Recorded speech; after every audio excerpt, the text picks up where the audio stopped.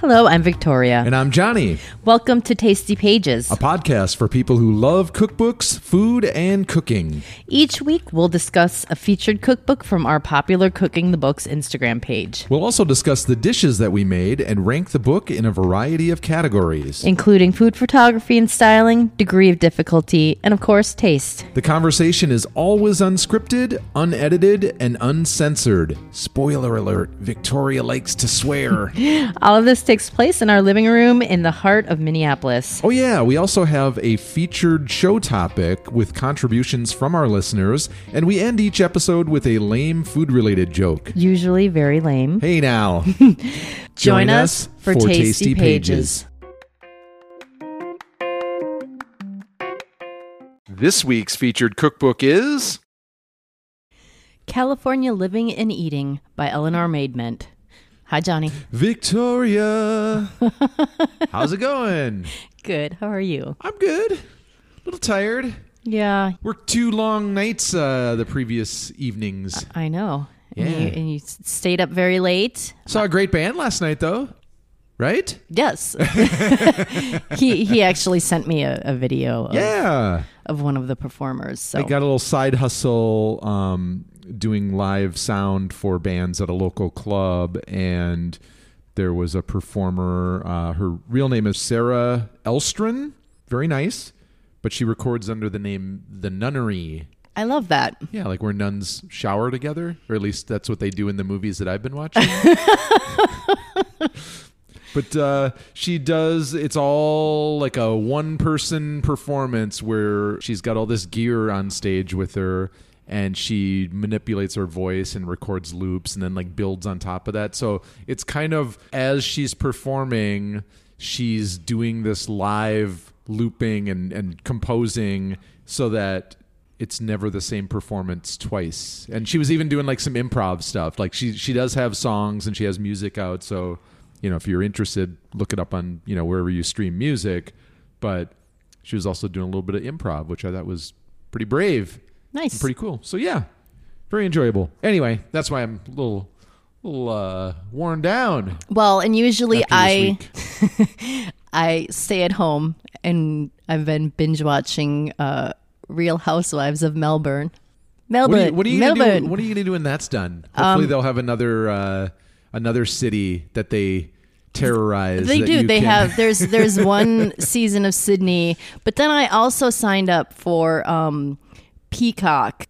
I have a lot of previous seasons to catch up on, and there's some Below Deck that I want to catch up on. Jesus Christ. Well, I usually watch it when I'm doing cardio at the gym too. So Yeah. See. gotta keep myself entertained. See, I won't watch it, so this is the perfect opportunity. It gives you the alone time you need to watch this by yourself. I would get such secondhand embarrassment because you'd be like, why are those drunk ladies just screaming at each other? You are correct. Welcome to Tasty Pages, episode 78, a podcast from Cooking the Books. If you go to our website, which is wecookbooks.com, and you click on that store tab, that will direct you to our Amazon.com affiliate page. We've got some lists there: kitchen essentials for home cooks, cookbooks, food photography and styling, as well as some fun food finds. These are all like curated lists that we've assembled for you. And if you make a purchase from any of them, you get a little something you want. We get a few pennies in return. Best of all, it doesn't cost you anything more. It's the best way that you can support the fine work that we're doing here.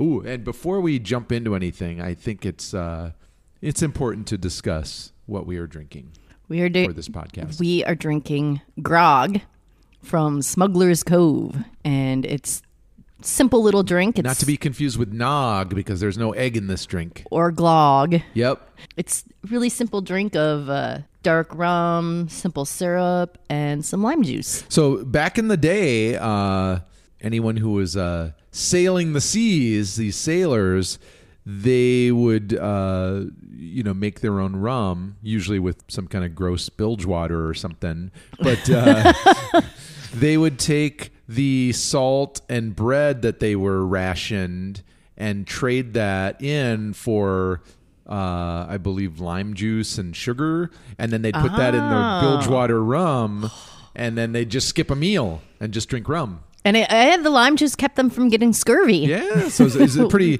calculated decision on their part. They were like, I'm going to skip meal. I'll give my bread back, but I just want some more rum, and I'm going to make a cocktail. Yeah, that's how you do. That's kind of the origins of it.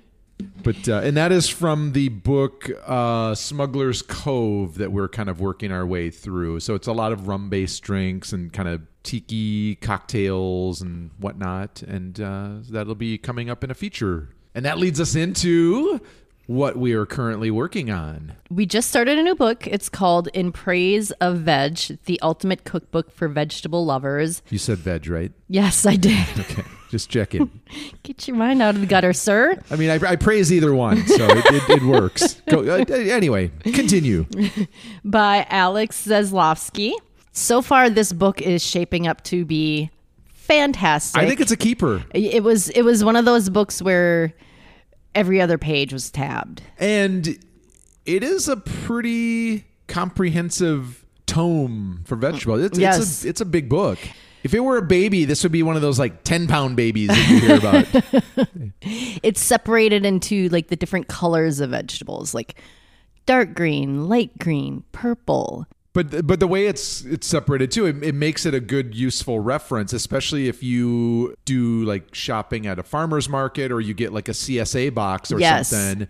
You can very quickly and easily look up a particular vegetable and it'll start giving you some ideas for things to do with it. This book arriving was very timely because one of our neighbors was going out of town and she was like, hey, I have a CSA box, and she so graciously gifted it to us. Yeah. All we had to do was go pick it up, and it's near our house. So we took that book and just referenced what we had in the box, and we're getting some good meals out of it. Indeed. Speaking of which... Oh yeah, what's for dinner tonight?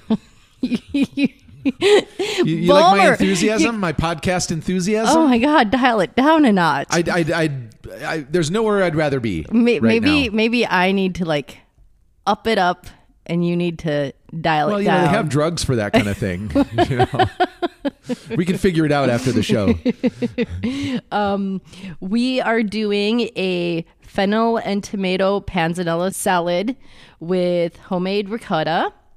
Homemade ricotta, you say? Yes, I'm an artisanal cheesemaker. Wow! If only we lived in like Brooklyn or Portland, right? Then you could sell it from your unicycle. Yes, and play the ukulele at the same time. Yes. But this ricotta has fennel in it, and we made it with goat milk, so it's going to be a little touch funky, just like me. Hey. All right, so one thing I wanted to discuss, you remember those Casey Kasem top countdown things when he was on the air, and he'd always have like some heartwarming story about some birthday dedication or something, until they caught that like hot mic footage of him just going off the rails and like swearing and going crazy. Look it up on YouTube. It's insane. Kind of ruined his image of being like a real swell guy. Apparently he was not. Anyway, this is a feel-good story. It comes from the Washington Post. It's an article by Sidney Page, Searching for Linda Skeens, Skeens. Picture this. The Virginia-Kentucky District Fair, which just happened earlier this year, like many fairs, have baking and cooking contests. And on June 13th, they posted the winners of this year's on their Facebook page. And of the 80 different contests, the same name showed up on 25 of them as being the winner, Linda Skeens. And it was kind of a mystery. And the internet started to buzz with activity about who this Linda Skeens woman was, because other than the name, there was no contact information or no way to find her. But she swept the cake, pie, cookie, bread, brownie, and candy categories in this year's fair. She also won Best Overall Canned Veg. Yes, I said veg. And also overall Best Non-Cucumber Pickled Item with her peppers. She also won Best Spaghetti Sauce, applesauce, sauerkraut, jelly for her grape jelly, jam for her peach raspberry. Ooh, yum.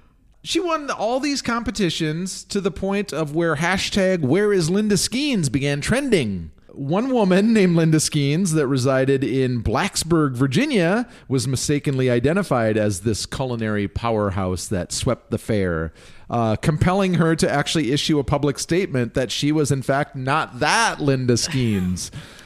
Finally, a granddaughter came forward, Frankie Skeens. She was quoted as saying, "To us, it's nothing new because Mama has done this for years." Oh. She's participated for several decades and won many blue ribbons previously, just not as many in 1 year. She probably honed those skills during lockdown. Yeah. And so Linda Skeens, the winner, is the mother of 3 children, 5 grandchildren, and 2 great-grandchildren. In addition to being a culinary powerhouse, she also enjoys embroidery, cross-stitch, and painting.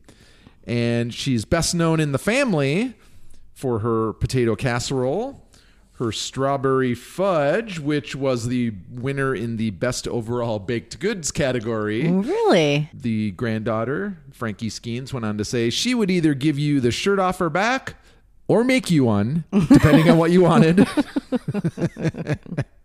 So, yeah. My grandma's cool, but I don't know if she's Linda Skeens cool. No. Do you think she'll be banned from the competition? They'll just be like, you're too good. You're too good. You can't enter anymore. No, I think she just needs to go and like sweep it. She needs to sweep every category. Yeah.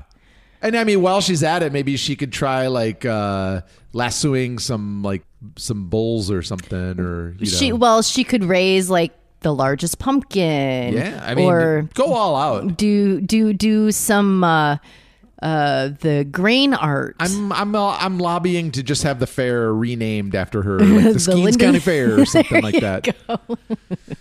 All right. What else should we talk about? Oh, so I mentioned that we are making a panzanella. Obviously, it has bread in it. Yes. The bread that we are using is from this bakery. We took a little trip yesterday to this gluten-free bakery named Sift. Minneapolis has a few gluten-free bakeries, one of which was Sift. So we got this loaf of sourdough. Cute place. Like a kind of a coffee shop, bakery kind of thing. They've got coffees. They've got, baked goods, donuts, scones. They didn't have any scones yesterday. I know. That's what I really wanted. Well, you got to get there early. Yeah. You can't be sleeping in when you go to Sift. No. But I got some banana bread. Didn't like it. Yeah, it was weird. It was gummy yet gritty, and it had a weird aftertaste. It wasn't very banana-y. Is that a word? It is now. Yeah, see, like I feel like fruit breads like that, like zucchini and banana bread and stuff like that. I realize they're dense, but they should still have a little bit of crumb to them. Yeah. And shouldn't... It was kind of like wet sawdust. Yeah, that's the thing. That's a good way of putting it, because I realize that they have to be moist, to quote your favorite word. Ugh, but shut up. At the same time, they still have to have a little bit of crumb. This was just kind of like dense and gummy. Yeah, like someone mixed up some sawdust with a banana. Yeah. Put it in a loaf pan and baked it. I think with this gluten-free bread product baking stuff, we're just gonna have to learn to do it ourselves. It's gonna take some trial and error. Well, I've made several things, and they've been good. Yeah. The bread is not great. It's not. It's like it weighs a lot. I was doing so heavy. I was doing some arm curls with it earlier. It's super heavy, and it was. I mean, I get that the ingredients for gluten-free baking are expensive. This loaf of sourdough was $10, but we're gonna tear it up and toast it up and. We'll transform it into something. Hope for the best. Yep. It'll be good. Last Thursday, we went to a local theater. Movie theater. To watch the cinematic gem, This is Spinal Tap, on the big screen. Some of you may be familiar with some of the other Christopher Guest movies like Best in Show and Waiting for Guffman. If you are unfamiliar with his first film that inspired all the others, This is Spinal Tap, check it out. I mean, I've seen it a million times. I have never seen it on the big screen. Nor have I. And there were things that I didn't catch, like everyone had cold sores. And I've never sat through the credits. There's a lot of layers to that onion that you got to peel back with that mockumentary. Love it. Yeah. So, but yeah, do yourself a favor. Check it out. It was wonderful. And the Parkway is great because they serve cocktails and yes, they do. There was a live band performing beforehand. They really make an event out of it. Yes. There was a ton of people there. it was packed. I hope I don't catch the COVID. I know. There was a lot of people in there. I know. Hey, if we didn't catch the COVID while we were in Vegas. Yeah, that's true. Maybe we're one of those rare people that just are never going to get it. Oh my God. I'm living in a dream world. You are. That's my fantasy. Tomorrow's July 4th, although I don't feel that America really deserves a birthday party this year. Great. That's all I'm going to say. Wah, wah. On that note, should we move on to the show question? Yes. Let's do it. All right. So this was a good one. If you were to move away from wherever you're currently living, what food would you miss? And this was interesting. We got a lot of responses from listeners, and I had to kind of rack my brain to kind of come up with my own. So without further ado, Your Aunt Barb? Aunt Barb. Aunt Barb, good old Aunt Barb, said State Fair cheese curds. Yeah, so she moved from Minneapolis, where we are, to Colorado years ago, and she misses those State Fair cheese curds. Can you blame her? Nope. Although she's also gluten-free, so I don't know. Yeah. I don't know if you can eat those. Yeah. Yeah? You could totally use gluten-free flour. But the State But Fair not ones? the State Fair I was ones, gonna no. say, they're probably not gluten-free. I don't know what I'm going to eat when I go there. The State Fair is coming up here in Minnesota, and I think your options are going to be limited. But thankfully, smoked pork chop is still on the list, I Pork think. chop on a stick. Yep. Oh, you yum. You can eat several of those. Okay. Challenge accepted. Charlene J. said pizza. I mean, I think you can get pizza anywhere that you reside. Yeah. I mean, unless it's a very specific pizza, like a New Haven pizza. clam pizza or something. Or Detroit pizza. Yeah. Heather F. also said pizza. Yaping M. said, sadly, nothing in the Denver metro area. So if she ever moves from Denver, she's good. Not going to miss anything. Joseph P. said magma at Ramen Kazama. I'm so sad I can't get ramen anymore. Yeah. Our friend Alan F. said, I already have. He moved from Minneapolis to, I believe he's in Los Angeles now, but he said Green Mill, which is kind of a local pizza chain. Oh, love Green Mill. Pepperoni deep dish. They're kind of known for their deep dish pizza with like a metric ton of cheese on it. Yes. A lot of cheese. Oh. Maybe too much, dare I say. No. Huh? Okay. Although I remember back before we moved from Minneapolis, like I was very eating disordered. We'd order Green Mill with no cheese. That's right. That's a travesty. Yeah. It is a lot of cheese, though. Yeah. Not for the lactose intolerant.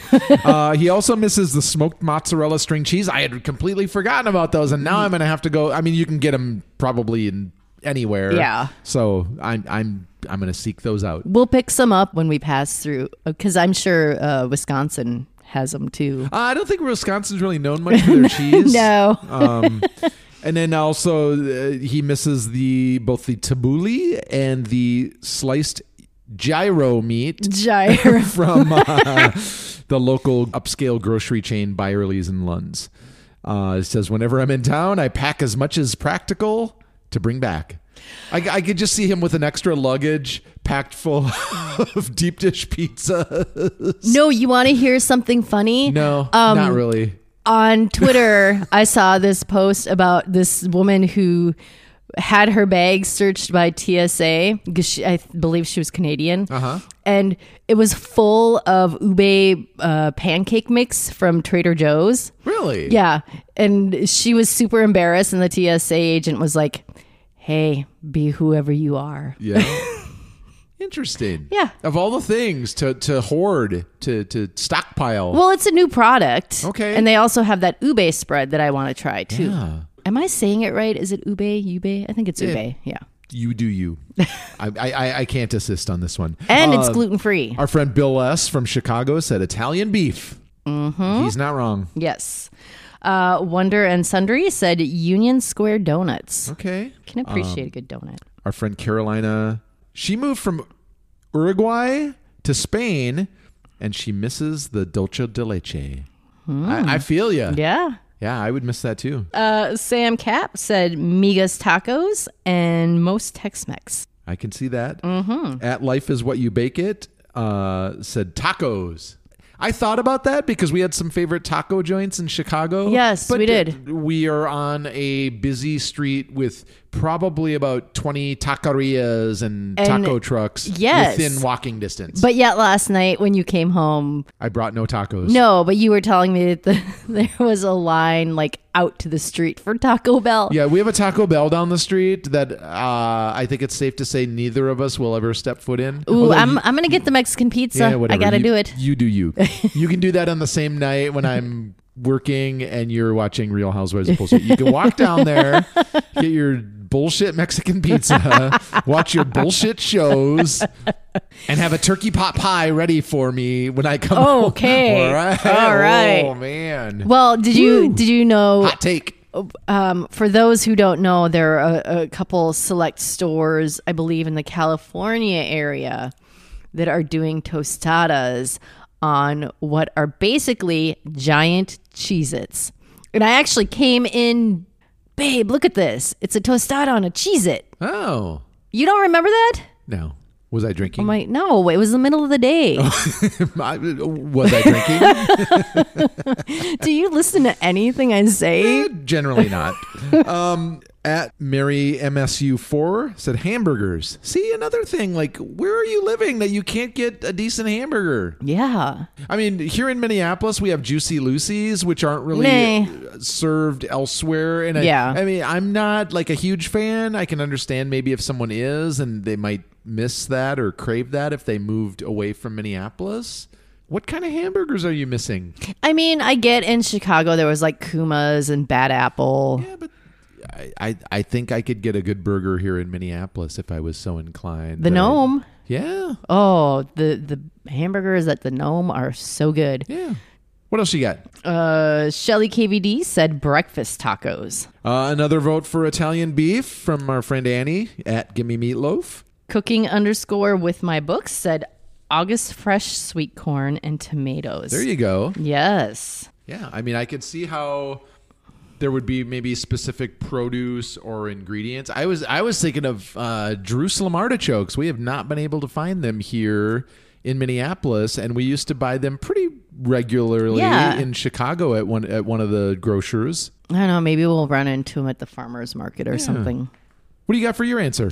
I said fried chicken. See, I had a feeling our picks would be more specific to like very particular restaurants in Chicago that we miss. Yeah. Furious Spoon Ramen. Yes. And I'm going to have to say the lengua burrito from Pueblo Nuevo. Pueblo Nuevo. Anything else? No, I don't think so. Okay. What about you? I was trying to think of our current situation here in Minnesota, and maybe it's just because we haven't lived here long enough now, or there's just nothing that I can think that is like uniquely specific to Minnesota or Minneapolis that I would miss. Like we already talked about the Juicy Lucy. Like I can take or leave that. Oh, see, I was doing it from Chicago. No, okay. and so that was my initial thought. I couldn't think of anything. So then I started thinking back to Chicago. The one that does come to mind is like deep dish pizza. Because I'm not aware. There is a Giordano's here, which was kind of our go-to pizza place. But it's a bit of a drive. It's not as convenient as like we had one down the street when we lived in Chicago. And so... Well, and I can't eat it either because... Right. So I would say like deep dish pizza is probably like the one that jumps out. I have to agree with you. You had some solid picks as well. Like if we're going to talk about like specific dishes from particular restaurants, then yes. Ramen, fried chicken, the fried chicken sandwich from Carnivore in Oak Park, Illinois. The way you say carnivore cracks me up.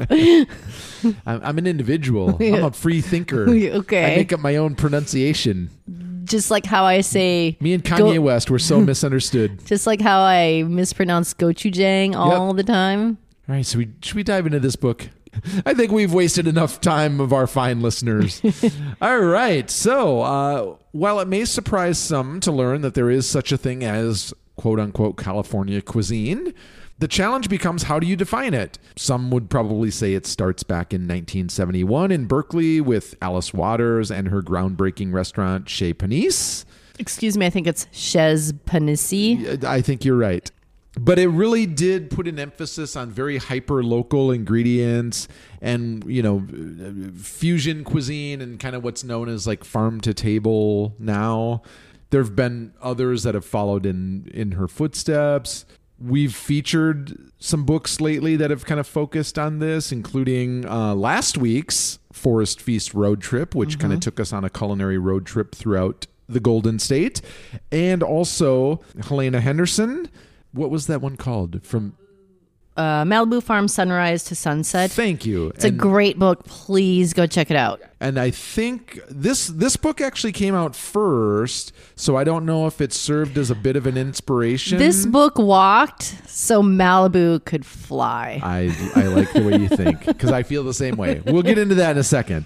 But yeah, so needless to say, this was another book in a line of California cuisine books that we enjoyed. Without further ado, take us through what we made, and we'll talk in detail about them. All right. There was an Asian-style chicken salad, courgette and pecorino polenta cakes, toasted quinoa bowls, burrata asparagus and blistered tomatoes, and a turmeric whitefish. Nothing else? Just the whitefish? You sure? Okay. Well, let's start with this Asian-style chicken salad. So in the 1960s, Chinese chicken salad was all the rage in California, even though there really wasn't anything actually Chinese about it. No surprise. But people embraced the quote-unquote exotic flavors of this dish. So this version is kind of a riff on that. And it includes a roasted cashew dressing. Yep, the dressing is cashews, maple, fish sauce, water, a little bit of lime juice. This used chicken breast, which we always prefer chicken thighs. But in this case, it gets poached, which is a good way to keep it from drying out. I think it's one of the only ways to cook. Anytime I grill them, I feel like they get pretty dried out. Not this girl. I can cook a chicken breast, but I think like when you order, like when you go to a restaurant or something, I feel like they're always overcooked. And just like, you don't ever get that juicy chicken breast. Anyways, so yeah, the chicken breast gets poached and then you let it cool and you shred it.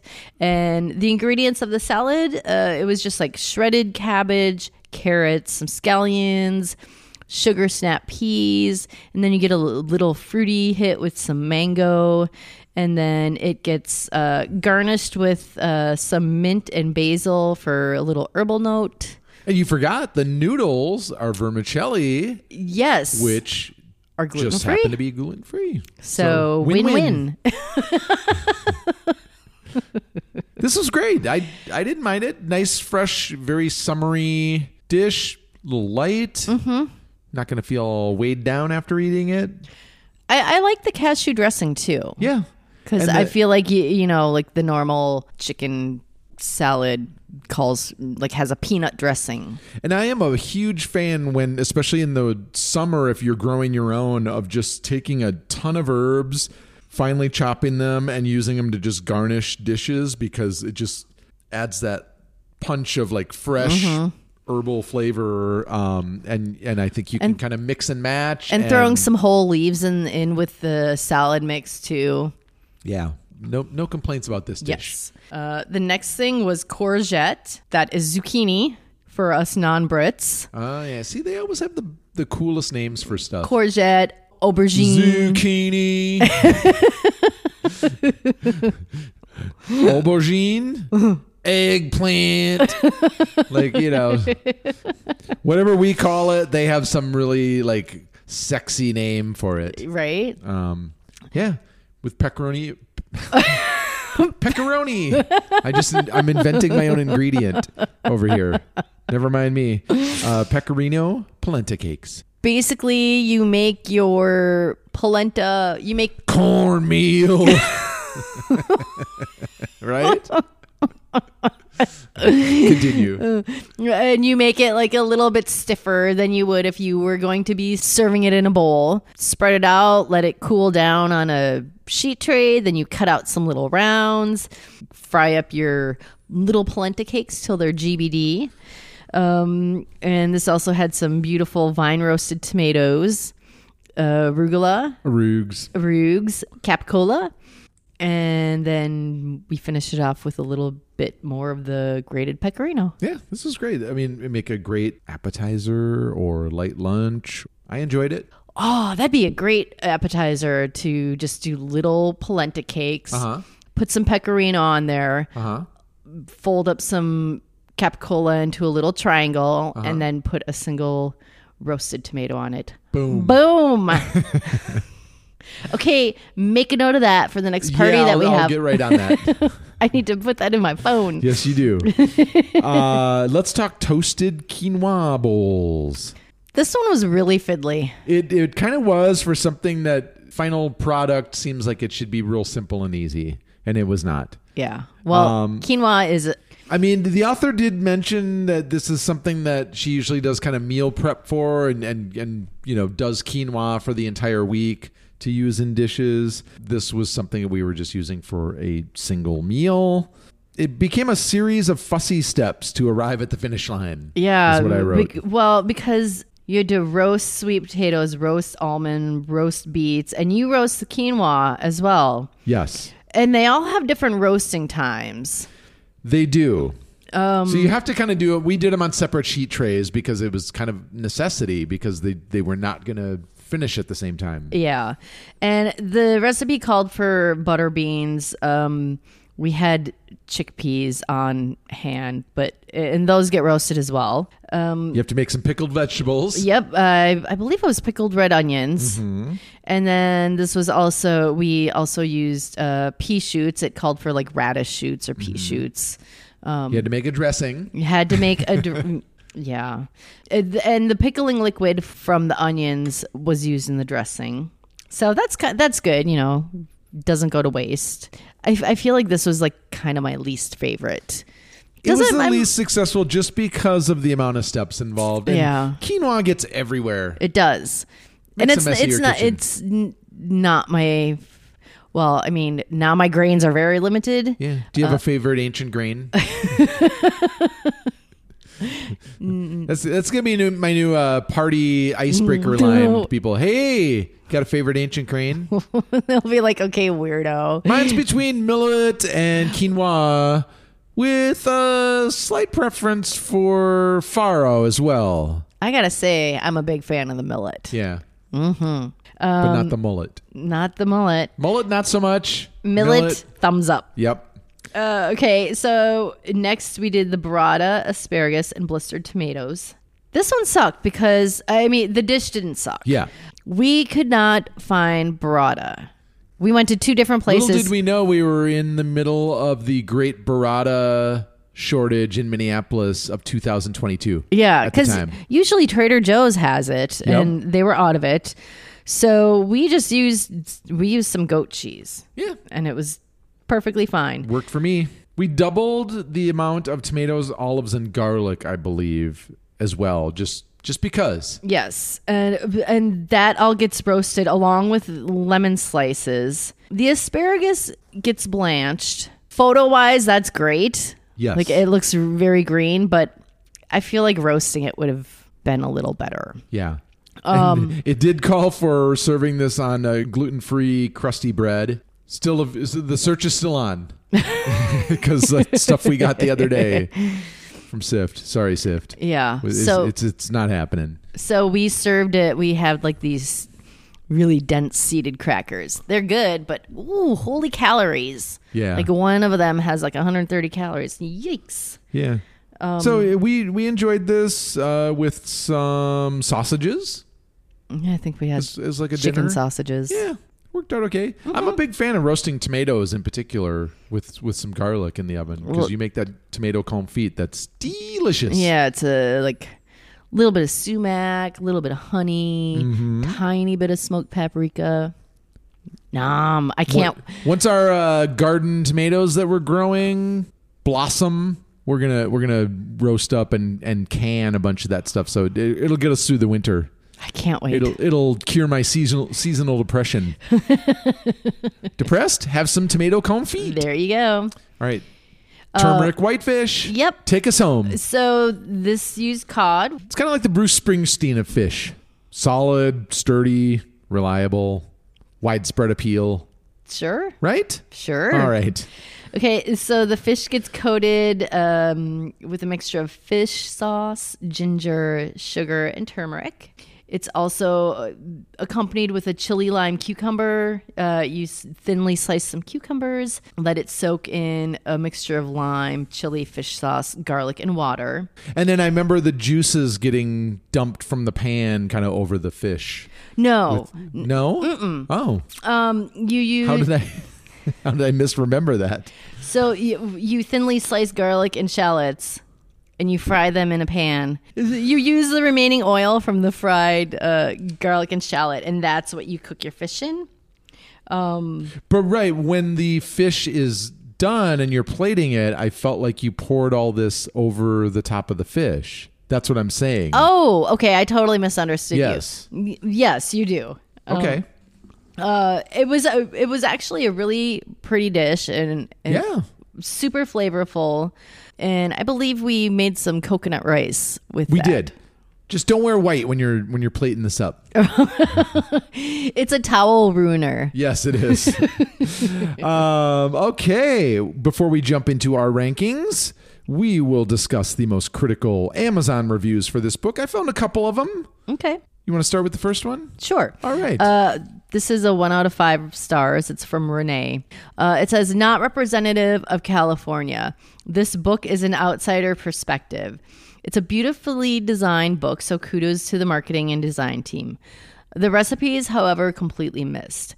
I was born and raised in Southern California, feasting on my family's cultural Taiwanese food that was so well represented in the iconic Southern California strip malls. I was also able to engage in a vibrant food scene of Greater LA, from my favorite after-school taco trucks to late nights at Middle Eastern Persian eateries. This book strips the soul and culture from California and only leaves a baby's rendition of chez panisse dishes on its pages. It completely commodifies and fails to capture the beauty of California cuisine. Almost insulting. Ooh. Gauntlet thrown. But it sounds like you agree. I kind of do. Okay. I mean, I will say, we'll get into this when we discuss our rankings. I wonder if, I mean, the author is British, resides in Britain, has traveled to California frequently since like what'd she say, the 80s, 90s, something like that. That's great. I'm glad you love that area and it speaks to you. I'm not sure that qualifies you to speak with any kind of authority on California cuisine, or that you might be the best person to write a book about it. Well, and it's like, was the author just going to restaurants that have California cuisine? Probably. Because some of the best food is in strip malls and now food trucks. Right. We'll get into that. Okay. We're getting ahead of ourselves. Yeah. And then the second one was from Kathy Messenger, and she rated it 1 out of 5 stars. Boring and too expensive was the review. The book? The ingredients? I think probably the book. Yeah. I mean, I don't necessarily call it boring, but whatever. That's the review. Let's go into our reviews and our rankings. Food, photography, and styling. What'd you have, Victoria? I gave it a 5. I do have to say, first of all, the cover is gorgeous. Yeah, it's a cool cover. It's reminiscent. Graphic design kind of situation. It's a reminiscent of kind of like a California, like a beach sunset. It's embossed. The cover feels very expensive. Yes. The food photos are really beautifully styled, and there's also, besides the food photos, there's a lot of scenic, atmospheric shots like the beach, surfboards, taco trucks, photo of the city at sunset. I would say there's winery. just as many of those photos as food photos within the pages. All the food photos are like very cool toned. The backdrops are mostly marble, white or light concrete, white linen. Photos are they're like flatly or 45-degree angles.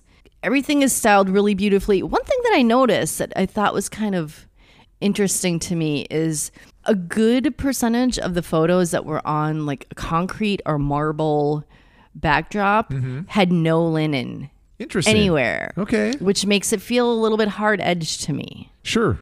Just because I feel like having a linen in a photo will soften it up a little bit. Yeah, the photos were really nice. So more of a sterile quality to it? Yes, kind of. All right. I gave it a 4. Okay. As I mentioned, there's just as many non-food photographs within the book. The food photos themselves have kind of a light, kind of airy quality of them, as well as a color palette. Mostly light and neutral surfaces and props, like you said, whites and grays. The food itself is kind of used to provide the color in the photographs. So they'll provide a kind of a neutral backdrop for it, and then you really get the color pop from the like vivid, vegetables and, whatever is in the photo. Very casual presentation. So, very rustic props. There's, some random spills. There's some stray crumbs. Like nothing is real, like precious in the plating or presentation. Generally, the meals are not shot close up. There's a lot of surrounding space around them. A little bit of a departure from like what's kind of currently in vogue now, I feel like, where you really get in there on the dish. And these definitely had like some space around them. So, okay. Yeah. 4... They didn't blow me away, but they were very nicely done. Okay. And I think captured the spirit of the book nicely. Design and layout. What'd you give it? I give it a 3. Okay. Not every recipe has a companion photo.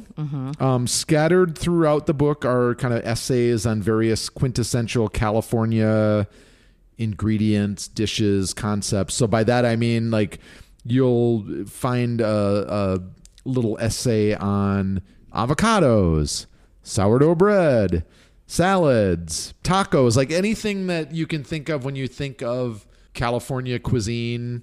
There's a short little bit of writing about it. The ingredients and equipment section is nothing new. If you listen to this podcast, you kind of know how we feel about that. I don't need to know how to stock my pantry or what essential kitchen tools and gadgets I need in my kitchen.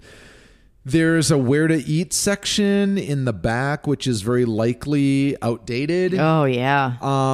I think that's the risk you take in a cookbook when you include something like that, because the lifespan of a restaurant is generally pretty short, no matter how good the restaurant. So by including, this list of like, here's where to eat when you're in California, which also goes back to your point of like, are these the places that she was eating when she would take her trips? These are like her favorite restaurants. Yeah.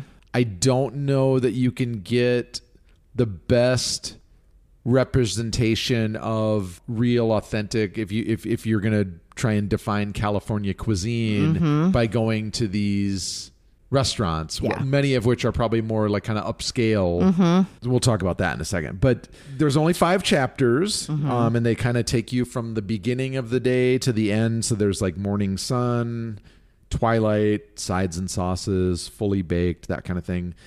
I don't know where this fits within the ranking, but I think it's worth mentioning and maybe questioning is, we talked about this, why someone who's not native to California would decide that they're best suited for authoring a book on the subject. And I'm kind of, if I'm being honest, like I'm kind of surprised that this even made it beyond the proposal stage. Yes. Like why, when she sat down with potential book publishers, did someone sign on to this and agree like, yes, this person who lives in the UK that regardless, she travels to California frequently, why they're the best person to author a book on this subject. It's a little odd to me. Yeah. She does discuss this briefly in the intro, but in doing so, it almost discourages a potential buyer from purchasing it. Like she's quoted as saying, "I don't claim to be an expert on California cuisine." Well, shouldn't you be if you're going to write a book about it? I guess as long as you kind of go into it with the understanding that these are kind of California-inspired recipes, then it's a fine read. I will say that the recipe format is easy to understand and to follow. The type size is a little small. Serving portions, prep, and active times are contained in a little circle along the left margin of the recipe. The recipe headnotes are brief, but they do offer some useful tips. And the recipes are both in the imperial and metric measurements. So I gave it a 3. Okay. I had a few questions about that part of the ranking, but there were things I liked, things I didn't like, or that I was kind of curious about. Yeah. What about you? Well, I gave it a 3 as well. You kind of covered everything. That was the topic I kind of thought most about when sitting down to review this book. It was just like this little microcosm of a very specific type of California cuisine. You know, like yes. Not everyone is going to the farmer's market and, you know, I think it's up a difficult bowls. thing to define to begin with. I'm sure if you asked many people, including people that are native to California, you'd probably get a variety of different answers. I don't claim to be an expert on it. And then once you do kind of define it in your own way, then how do you go about crafting this book that encompasses all that? Yeah. And I think others have tried, and I think others have succeeded better than this book did. That's just my opinion. Well, like that Malibu cookbook, she lived there, and she also kind of infused some of her Scandinavian heritage. Yes. Love it. Hallelujah. I'm sorry. Continue. No. I interrupted you. The small font size really bothered me. I did appreciate that they had like the serving size, the prep time, the cook time. Like you said, the restaurant section is probably not super useful anymore. I thought a lot of the extra material was kind of unnecessary. Yes. Because I really loathe the pantry and kitchen tool gadget sections that are common in a lot of cookbooks, unless it is something that actually is, useful and different and necessary. But if you're doing a book on California cuisine, I don't think you need those sections in a book. Yeah. Like if you are cooking out of a Mexican book, fully, please give me a guide to all of the different chilies. Or like even, for instance, like a gluten-free book where you do have to make a lot of substitutes. And these are probably ingredients that a lot of people may not have in their pantry, like psyllium husk and stuff. Yeah. That makes sense. But for a book like this, nah. Yeah. Pass. Yeah, so I don't know if I said I gave it a 3 too. Yes. But okay. Oh, and also like the layout was fairly, the page layout was fairly standard. I like the design and layout. You had the head note, and then on the left side of the page was the ingredient list, and then on the right side was the method. Yeah. Degree of difficulty. What'd you have? I gave it a 2. Other than that quinoa bowl recipe, which is a bit fussy. Yeah. Everything was fairly easy. There wasn't, like 3 different kinds of cooking that you had to do. Right. Like sear this, braise this, saute this. Mission accomplished. Yeah. Because I think it was supposed to be, kind of quick and easy home cooking kind of thing. God, I am fucking eloquent today. Yeah? I can't. I can't help you on that front. What'd you give it? I gave it a 2 as well. Okay. Most recipes require 20 minutes or less of active prep time. And even the small baking section within the book includes some very easy recipes like cookies, galettes. Galette, yeah. Not Gillettes. Aha, I guessed it right. Then some simple cakes and quick breads. Like it was all really simple baking stuff. Gillette. No, it's not a razor. Right? I can't imagine that most home cooks would have any difficulty executing these dishes. So 2. And We then agree. lastly, taste. I gave it a 4. Okay. The flavors were simple, bright, and clean, but there wasn't like a depth of flavor like some cookbooks provide. But everything was tasty, and like I said, it was a very specific microcosm of California food.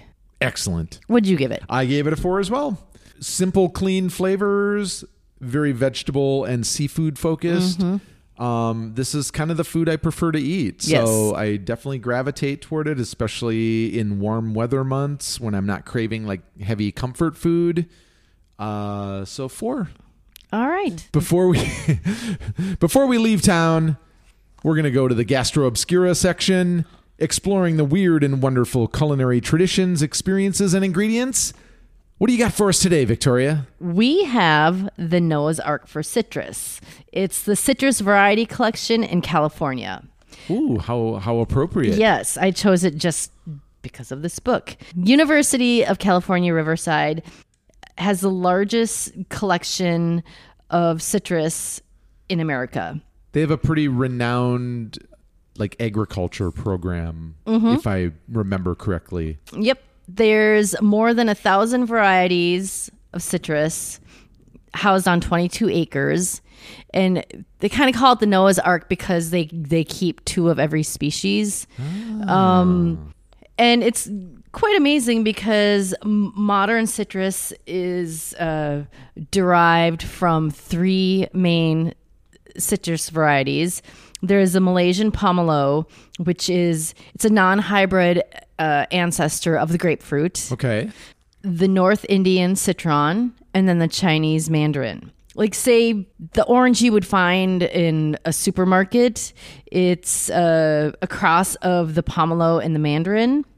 Citrus breeders looking to create a new citrus often go to University of California, Riverside to play with the genetic material. Interesting. Yeah, which is, like, do you want something like a lime that has, or a finger lime that has the little caviar type capsules that kind of burst in your So mouth? do we have them to thank for sweet lemons and stuff like that? Yes. Oh, okay. I believe if you want to try it, the Citrus Variety Collection hosts occasional public education events. That was going to be my next question, is if this is kind of like open to anyone to visit or... Yep, and they do tastings of hybrid fruits and their original parents. All right, road trip. Yeah, right? Oh, that sounds awesome. All right, so if you enjoyed the show, please rank and review us. You can follow us on our socials. Our Instagram is at we_cook_books, and our Facebook is at wecookbooks. Hey, Victoria. Yes, Johnny. I got a joke for you. Okay. Did you know that the first French fry wasn't actually cooked in France? It was cooked in Greece. That was kind of a good one. I thought so. All right, thanks for listening, everyone. Have a fantastic week. Stay safe. Stay hungry.